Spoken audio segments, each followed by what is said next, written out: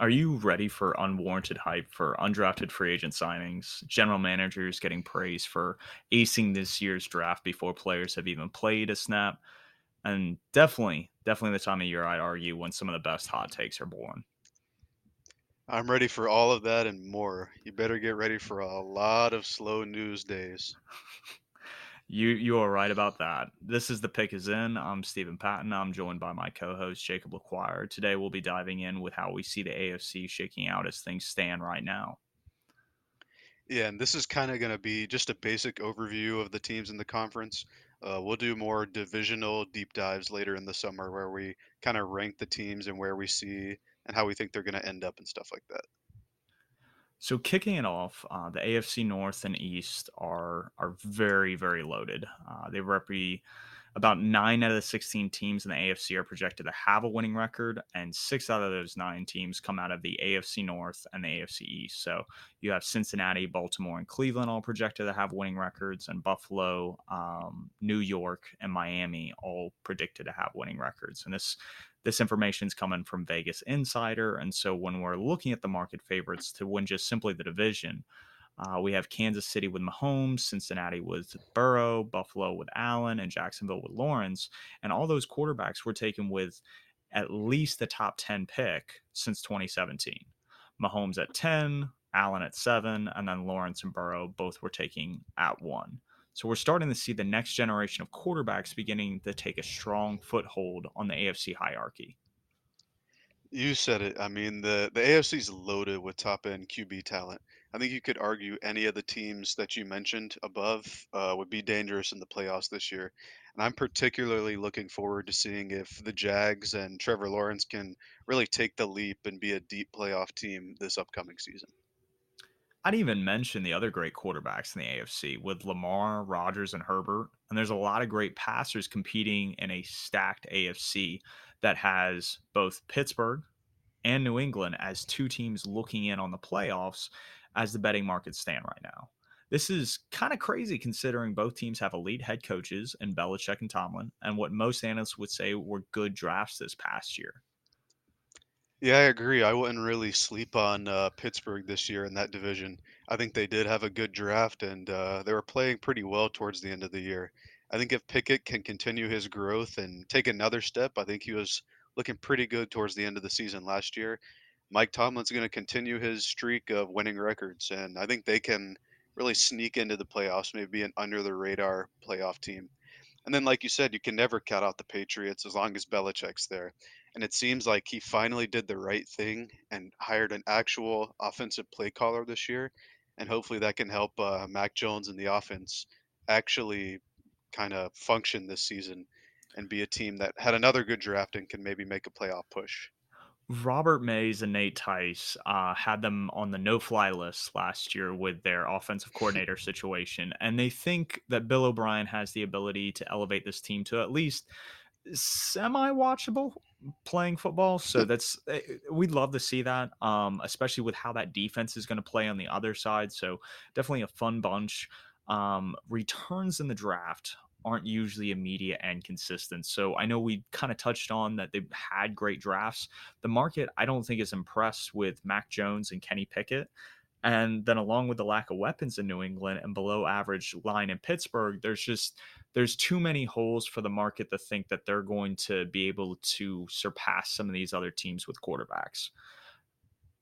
Now, last week, one of the dives that we had were teams trying to mimic the Chiefs' use of two or more tight ends. I stumbled through the section, didn't connect the personnel usage and coaching trees as well as the 21 personnel section when we kind of talked about the Lions and Falcons taking running backs high. Yeah, like we talked about last week, the Chiefs were pretty successful with 12 personnel. That's one running back and two tight ends. And I think you mentioned that a theory you had was that the Giants, Steelers, and Packers were all trying to emulate that success with their recent movements and adding more tight ends to their more game starting ready, game ready tight ends to their rosters this offseason. Yeah, no, and I'm going to get into more coaching pedigree with some of these teams. But for the three that we mentioned last week, what I want to mention with those is that they have a combined five of the last 18 Super Bowl championships, which comes out to about roughly 27.8% of the titles won over the last almost 20 years, which is kind of crazy to think about. And when you're looking at that, these front offices know that in order to win, that there's always going to be evolutions in the game, and the faster you can jump on these evolutions, the better you're going to be.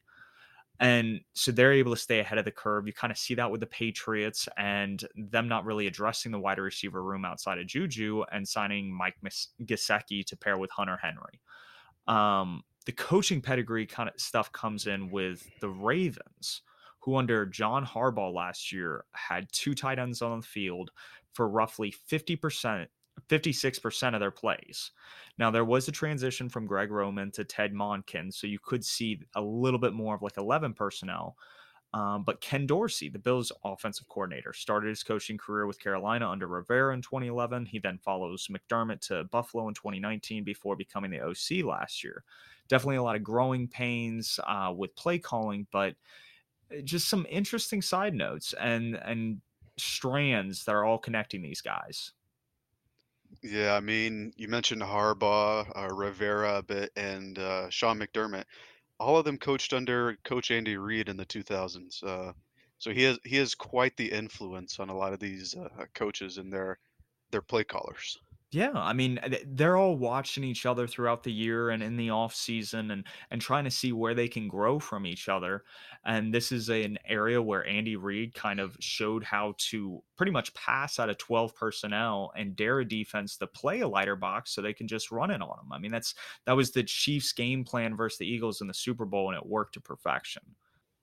So I agree. with that, Ken Dorsey, I think up in Buffalo, what we're going to see is an evolution up there where they're running more 12 and 13 personnel, especially with the money that they gave to Dawson Knox last offseason and drafting Dalton Kincaid in the first round. I agree. I could see that. And I think we might also see some 22 or 23 personnel, which is two running back sets with either two or three tight ends. I think with the whole message that they really want to commit to having Josh Allen take less hits and less runs by that matter. I think we might actually see some more heavier personnel that allow him to stand in the pocket and make plays with his arm instead of his legs. Absolutely. I couldn't agree more. They're going to do things to protect Josh Allen, play to that team's strengths, and be able to solve a bunch of different puzzles a bunch of different ways. He had a lot of growing pains last year as a play caller, but I think Dorsey takes that next step, especially with kind of the depth on the personnel, with the Devin Singletary, with the Dalton Kincaid, adding depth in the interior O line with McGovern in free agency and drafting Torrance. So definitely a lot of things to be excited about. Yep, they added a lot of big players to play up front, and I think that signals that they have a plan, and it kind of lines up with what we're talking about here. Absolutely. So, 5 quarterbacks were drafted in the first 2 rounds in the 2020 draft. 2 signed extensions this past year, Hurts and Love, who we'll get into more next week. 2 will probably sign in August, according to Jason Fitzgerald, with over the cap, and that's Burrow and Herbert.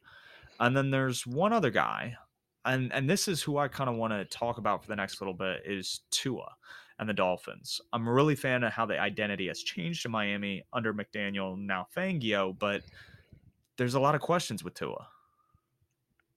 I agree. Looking at the Fangio point, I think he'll be a helpful addition for a defense that was kind of underwhelming last season, despite the names they have on the roster. And the offense under Mike McDaniels is it's all gas, no brakes, as we know.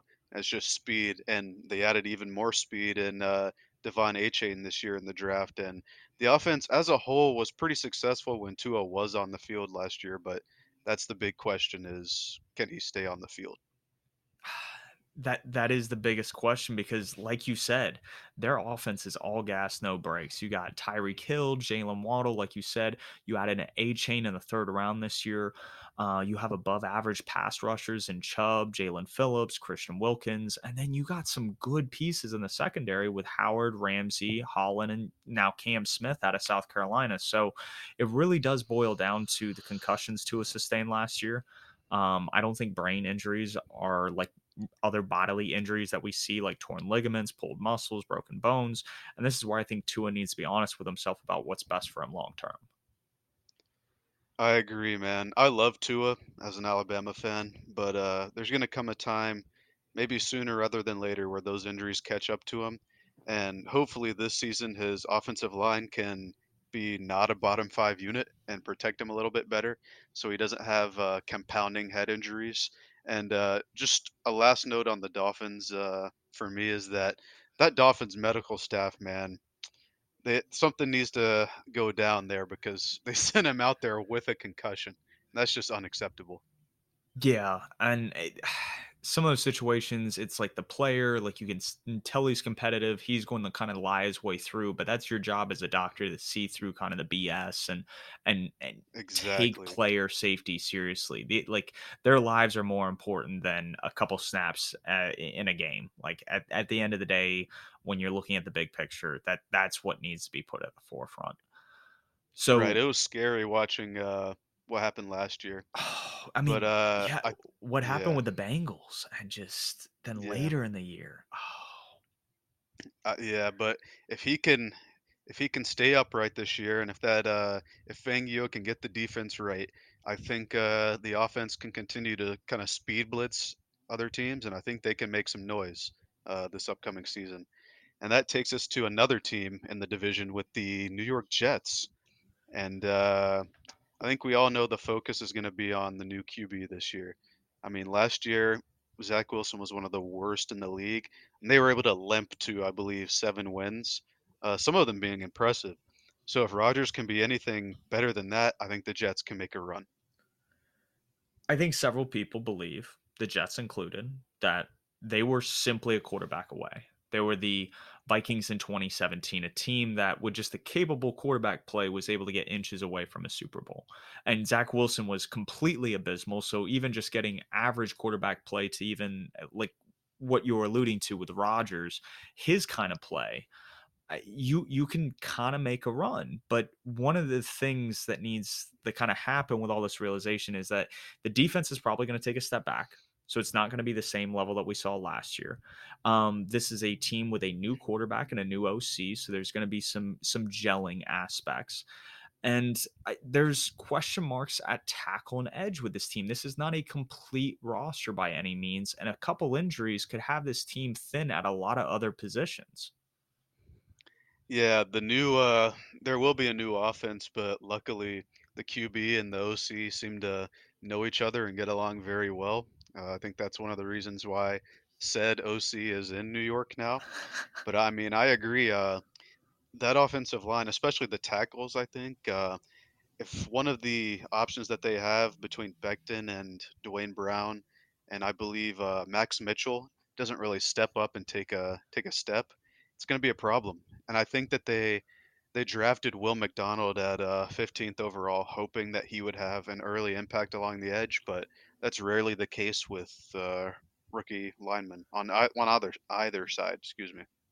Yeah, no, it's very rare for a guy to come in his rookie year and perform well. We've been spoiled with Penny Sewell and Rashawn Slater and a couple other guys at different positions where it's just they're a star as soon as they hit the field, and that's just not usually the case with most of these guys coming out of the draft. Now, as much as I'm bashing the Jets here, I do like how they've added a lot of depth at wide receiver with Lazard, Hardman, and Cobb. And you already had Garrett Wilson and Corey Davis on this team. And the interior of their offensive line is not bad. They have Laken Tomlinson, Joe Tittman, who they just drafted, and you already have Elijah Vera Tucker on the right side. So the issue just more becomes with, especially when you're looking at Rodgers' contract and the other pieces on this team, the margin for error is just really small right now. Yeah, I mean, if you look at that cap hit next season, Obviously, they'll rework it, they have to, but I think as of now, Rodgers' cap hit, next year is over 100 million, which is crazy. Mhm. So, A cap hit it'll for a be interesting. single player, dude. One player over 100 mil. It's insane. Yeah, I saw a tweet, I believe yesterday that, his cap hit next season, which will be 100 like 108 mil or something like that, was higher than the entire salary cap when he came into the league back in '04. Yeah. Now, I'm not that I mean, that sounds right. I'm not sure if it is right, but it sounds right, which is crazy. And it'll be interesting to see if they can make the playoffs after being an all-in team this season. I think that's pretty clear based on the move. And it'll be interesting next season to see if Rodgers is still on the team. I mean, this is a guy that was 90% sure he was retiring before he went into the darkness. So we'll see what the future holds. This is one of those things where I feel like if Rodgers wins and does well this year, that there's going to be incentive to stay. But if something blows up, like I think it's only going to reinforce his mindset that he needs to step away from the game. And then it wouldn't be in the same offseason as Brady. I again think that's a big reason why he kind of came back, regardless if he wants to say it or not. Um, I agree. Maybe he can go to the Vikings after the Jets, like Favre. I mean, that's his role model. He's looked up to him at every step of his career at this point. So with that, we're looking into another division projected to have three teams with winning records. And that's the AFC North. Cincinnati signed Orlando Brown this offseason. Pittsburgh moved up to 14 to draft Broderick Jones, and the Browns took DeJuan Jones in the fourth. Are we sensing a theme and pattern here? I think so. And that the team that you left out of that is the Ravens, and they're starting Ronnie Stanley and Morgan Moses as their tackles. They didn't really do much to upgrade there. I think uh, I think the AFC North is going to be another bloodbath of a division with three or four teams that I think could realistically make the playoffs and make a run. I think all of them have QBs that can be called elite between Burrow and Jackson to above average with the Cleveland quarterback and Kenny Pickett. And I think all four teams have pretty good rosters around them. It's going to be interesting to see which teams can separate themselves in division games as well as late in the season. And I think this division in particular will be important to win so they can host a playoff game. Oh, hosting is going to be huge, huge for this division. I think the schedule release on Thursday and injuries, depending on different game slates, and if a team gets hurt down the stretch, that's really going to make an impact for this AFC North race. Now, the Bengals, led by Taylor, a Sean McVay prodigy, seems pretty dead set in his 11 personnel ways, and that didn't seem to change this offseason when they added Irv Smith and they let Hayden Hurst kind of hit free agency. The Bengals have a lot of pieces on defense that are really good, and as long as they keep Burrow upright in the pocket, this team is probably playing meaningful football in January. I agree. And last week, I know the Bengals weren't a team that I touched on that didn't have or that I didn't say they had a good draft, but I think they did. They added a couple high upside receivers in Andre Iosivas and Charlie Jones, and I think should they end up losing Tyler Boyd or uh, T. Higgins. I was blanking on the name for a second. If they lose either one of them, I think those guys can potentially fill the void. And I agree. As of right now, it's hard to say that the Bengals won't take the division, looking at their recent success. But I think the Ravens can make a push. They brought Lamar back. They gave him some new weapons, and they have a new coordinator that likes to spread the ball around. So as long as Lamar can stay healthy down the stretch, I think they can make a push to win the division because we saw how bad that offense was without him. Yeah, no, you're absolutely right. Without Lamar, that offense isn't going anywhere. A lot of teams are beginning to move towards heavier personnel groups. We kind of touched on this at the beginning of the episode, but this is something Baltimore has been doing for several years now with Lamar. This past offseason, the Ravens brought in a creative offensive coordinator in Monken, and they added weapons on the perimeter to make a dangerous offense even more versatile. I think if Lamar stays healthy this year, with how valuable he is to that team and that offense, he would finish top 3 in MVP voting, and they would take the AFC North crown. I mean, they were leading the AFC North in Week 12 when he got injured this past year. This is stuff where it's not out of this world. It's not insane to think about. This is a reality that can happen, and I think the Ravens, a lot of what they've done this offseason is to ensure that. I agree. I think healthy Lamar is one of the most unique weapons we've seen in NFL history, to be honest. I think if he's healthy, he has a good chance to finish high in MVP voting as well. And then, like we mentioned before, I think the Browns and the Steelers are both sneaky teams that can kind of sneak into maybe that seventh spot and maybe put up a good fight in their first playoff game. But I don't know if they'll be able to push the other teams. And now onto maybe the worst division in the well, definitely the worst division in the AFC, and maybe the worst in football altogether, the AFC South. Can you name a starting Tennessee Titans offensive lineman outside of Peter Skoronski, who they just drafted? Yes, I can actually. Andre Dillard, the Oh, guy of that the course. Eagles Yep, the drafted, Eagles. Yep, the Eagles and then he offensive didn't lineman. work out, so he was their swing tackle. And the Titans paid him a bizarre amount of money, in my opinion. I believe it was 29 over 3 years to be their left tackle the next couple of years, or maybe right tackle, depending on how Skoronski lines up, which is kind of bizarre considering, like I said, he was nothing more than a swing tackle the last few seasons.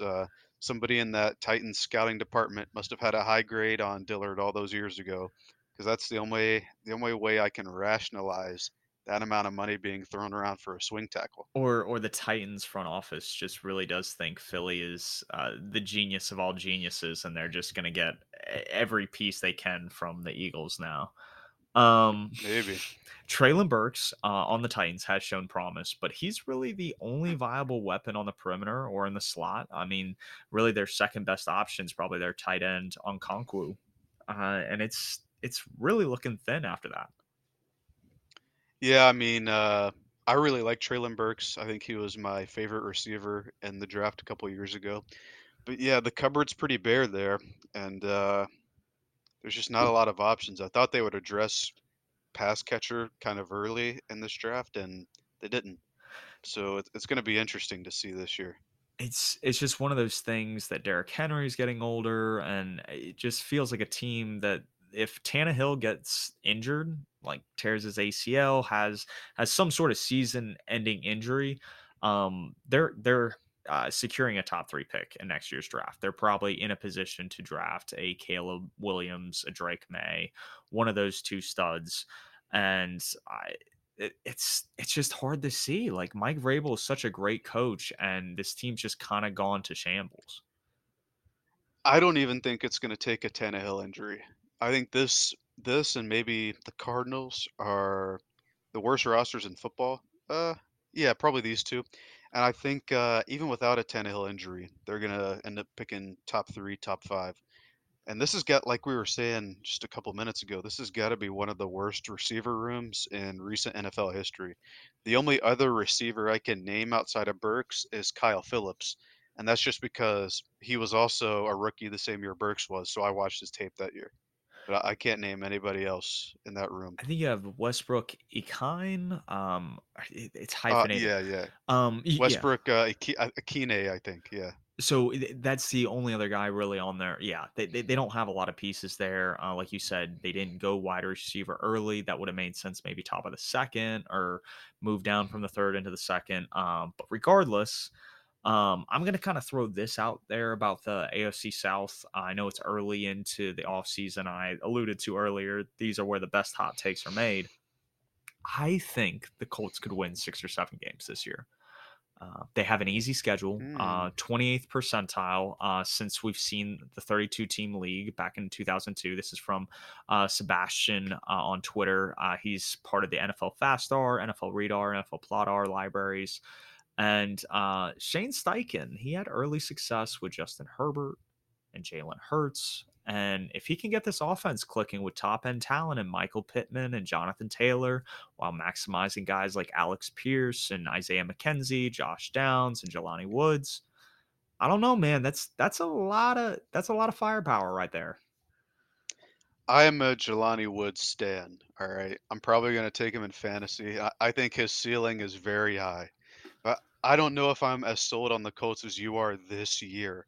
I think maybe 2 year, like the second year into Steichen's tenure, when AR has been marinated a little bit and he's had some NFL experience, I think that's when they can take off. But I don't know if they're going to be able to win as many games this year, despite having a really good offseason and draft class. I think they had one of the best drafts. But it usually takes a couple years for the young guys to really integrate and learn winning ways when it's such a young team. But I like what Steichen can do, and he should be able to maximize Richardson along with the rest of the weapons. I just don't know if I can see it this year.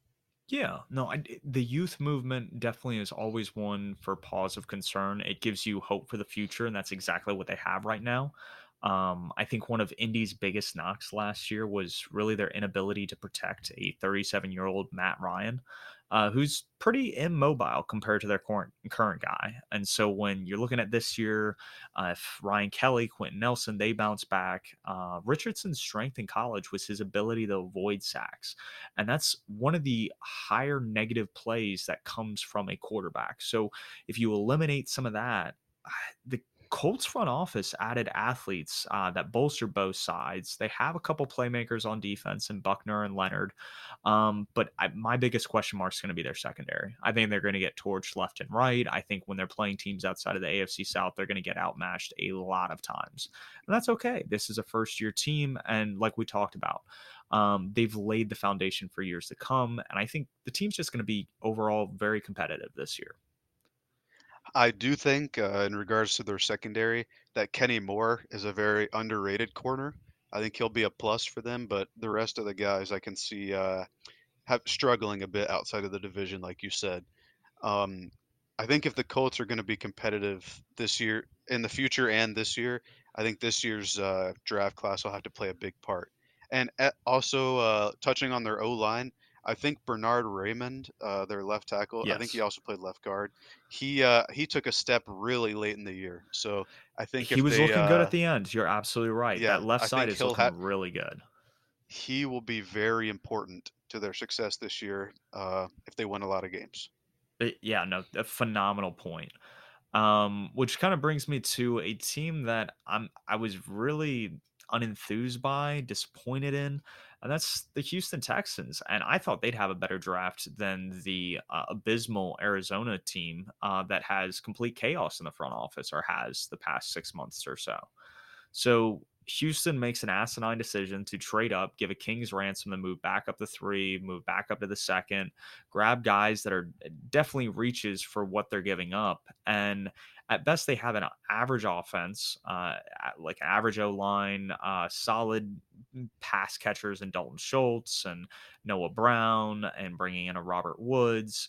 Um, I John just, Mechie. yeah, John, I mean, they do have pieces there. Like, I don't want to make it sound like this is a bottom five offense in terms of talent there. But it's one of those things that you give up so much, and you're still going to have a lot of growing pains this year. And I don't see them um, like not having a top 10 pick, which is only going to bless the Cardinals more and make it even more worthwhile that they did the trade. I agree. It's interesting that the Cardinals, for what, 3 or 4 years before Austin Fort got there, they were the worst drafters. I mean, I think 3 straight years they took a linebacker round one. Depending on what you regard Isaiah Simmons as, I think he's more of a safety now. But coming out, he was like the hybrid linebacker of the future. I think Jeremy Chin ended up playing that role in that year's class, but they Yeah. took him, then I believe Zaven Collins the next They year, did. And the year before they took and Simmons, they took I don't think it was the year before, but it it was a was little prior. It was it Hassan was two Reddick. years before Hassan Reddick, who played edge at Temple, but they moved him to linebacker for some reason. And they would have a great young stud elite edge rusher, which is exactly what their team needs if they had just kept Hmm. him. And they just don't know how to operate. So that's where it was like one of those things where like Ossenfort is a breath of fresh air. He made great Yeah, decisions. He he is he killed it. Ah, But we'll talk about them more next week. yeah, yeah, no, we'll get into that when we get into the NFC West. But talking about the AFC West, do you really see the Chiefs losing? It just feels like they're too good when they're healthy, and a division with the Broncos and the Raiders. I think I think people get bored with success. I think like in regards to the Chiefs or in the NBA, it's always LeBron or the Warriors. Who's going to beat him? Who's going to knock him off? Mahomes is just too good. I don't think the Raiders or Broncos have a shot. I think both of them will. They might regress a bit, both teams this year. But I think if any team can do it, it's the Chargers. But we said that last year, and I think the Chiefs beat them both games. I think one of them was close, but I'm pretty sure the Chiefs won both times. And like I said, the only team that has a shot to move them off the top in their division is the Chargers. And the past couple years with Herbert's ascendance, I think they've had the hype the past couple years, like I'm saying, but I just don't see it. I think the Chiefs had a good offseason. They replaced the people that left, and I think they're going to stay on top again. So the past two episodes, it's really the same old stuff. I'm bringing back, and that's coaching trees and personnel usage. And so Brandon Staley, he coaches under McVay as a defense coordinator before coming the Chargers head coach, and he seems to be following this mindset of 11 personnel or bust. You go out, you grab a Quentin Johnston in the draft. You already have a Mike Williams, Keenan Allen. You don't really fill a need with tight end that you have, and you have an aging running back, Austin Eckler, who's requested to be traded. So it's one of those things where Justin Herbert really doesn't have a lot of margin for error, and he has to be great like he has been. And the defensive stars need to stay on the field and produce. You have a Khalil Mack, you have a Joey Bosa, you have a Derwin James, regardless if JC Jackson is in the corner that he was in New England, you got to get some average play out of him to kind of justify having all these guys, especially when they are all in this year, which brings me to four clubs that I think are really all in from the AFC perspective, which are the Cleveland Browns, who have 61 negative effective cap space next year. 61 million. The Chargers have 57 million. The New York Jets have 43 and the Dolphins have 29. Like, Yeah. this Oh, is go ahead. insane. We're talking like dead cap, effective dead cap space, or effective cap. I'm not even saying the right thing. It's not. I guess negative cap It is space. it is effective negative cap space. So they are under the cap already, or over the cap this much Over the already. cap. So 61 million for the Browns, 57 million for the Chargers, 43 million for the Jets, and 29 million for the Dolphins. I got way ahead of myself. This is not dead cap yet, but there's going to be a lot of dead cap because they're going to have to restructure players. They're going to have to cut guys or trade them to just get them off the books to be cap compliant. And that's insane. We aren't even in the Yeah. this year, and this is effective cap space for next year. We've been seeing that with the Saints the past few years. I think it's catching up to them. And yeah, some of these teams are going to have some tough decisions to make. I guess the start of the league new year next year. I guess that's when they have to get under the cap. In regards to the Chargers, I agree. We need to see something from J.C. Jackson. I think he underwhelmed quite a bit. I guess we were all looking to see if he was going to be the guy that was in New England, and he wasn't. He's getting paid like he was the guy in New Yeah. England, but he really when he was on the field, he didn't really have an impact, and I believe he missed some time early and mid-season last year. So we really need to see something out of them, and I do think Justin Herbert is going to be able to take another step under new offensive coordinator Kellen Moore. I believe Moore had top five scoring teams 3 of the 4 years he was coordinator down in Dallas.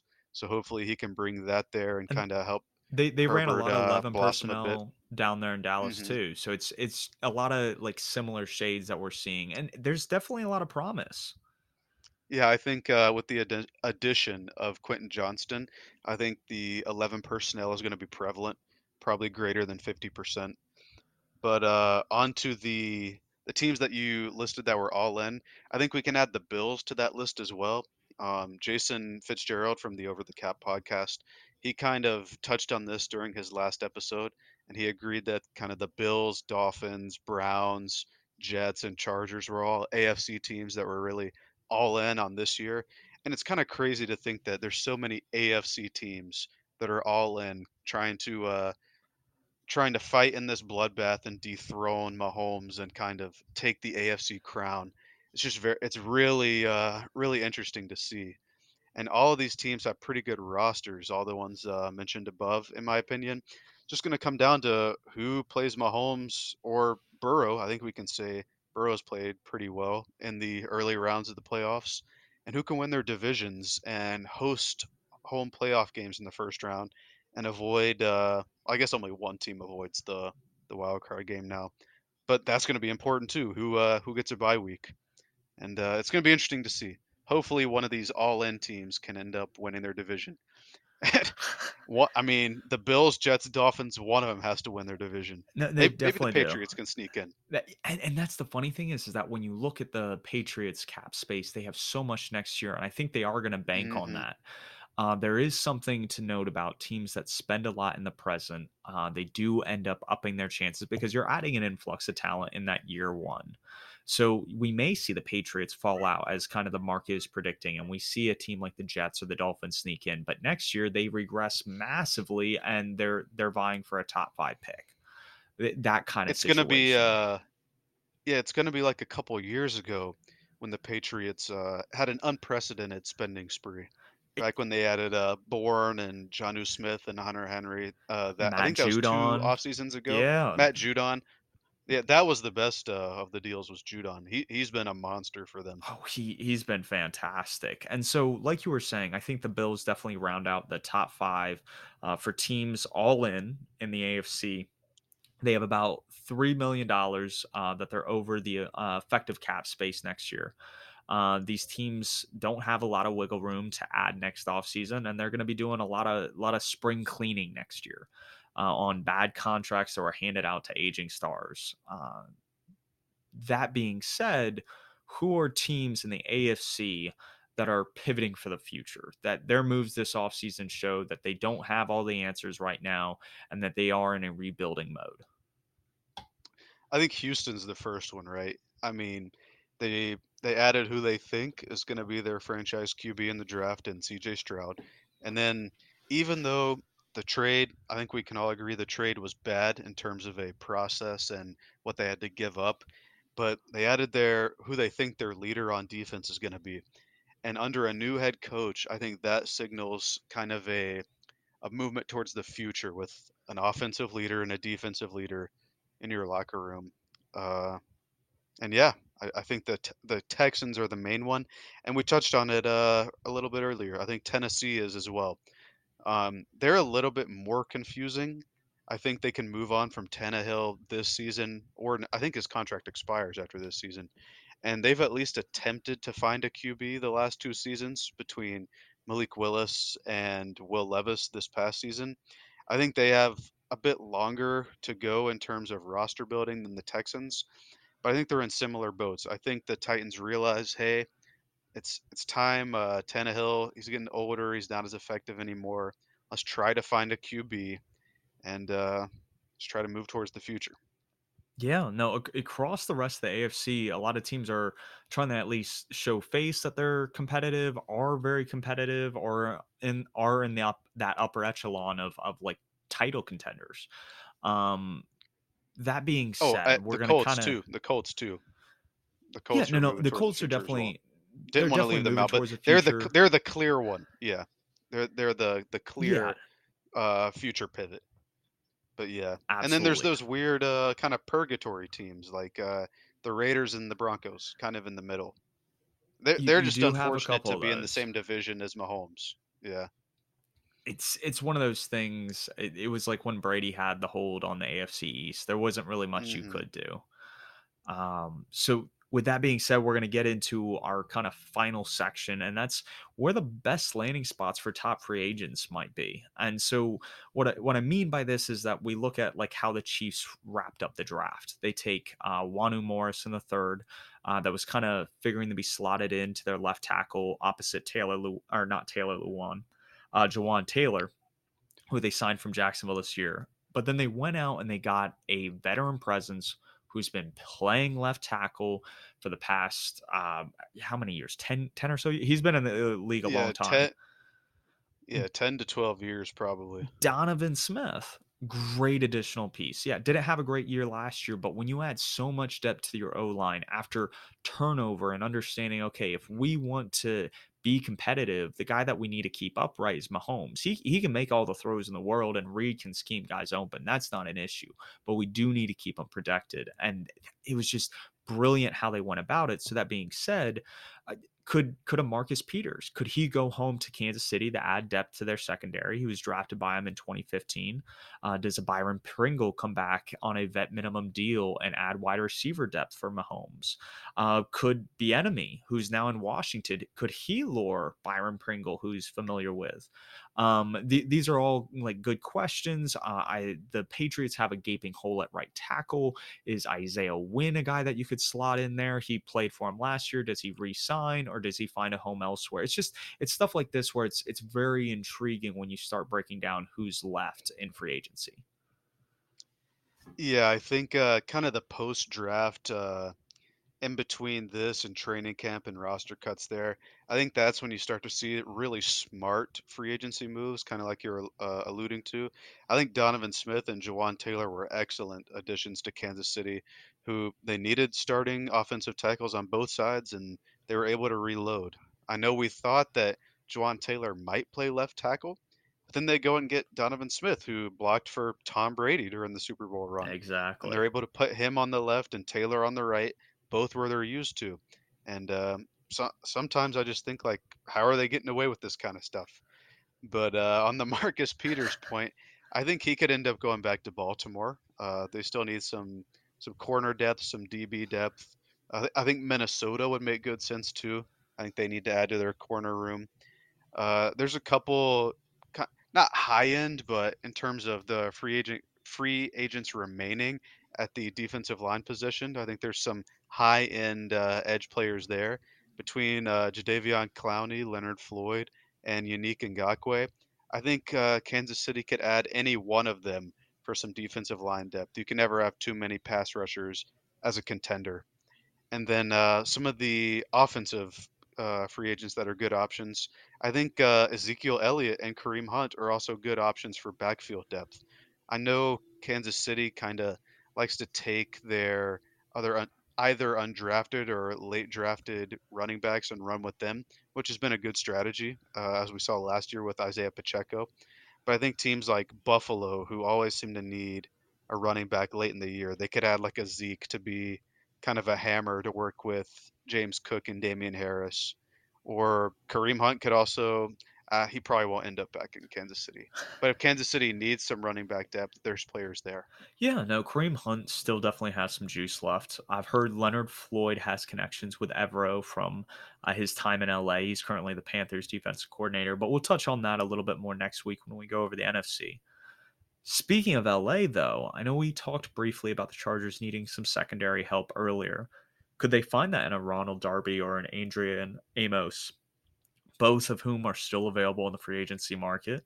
Could they go get a Shelby Harris who's familiar with kind of being on the same team and working with a coaching staff similar to Staley's to add some depth on the defensive line? When we're looking at tackles, George Fan, Eric Fisher, could they be a reliable 1 year rental for a tackle needy team?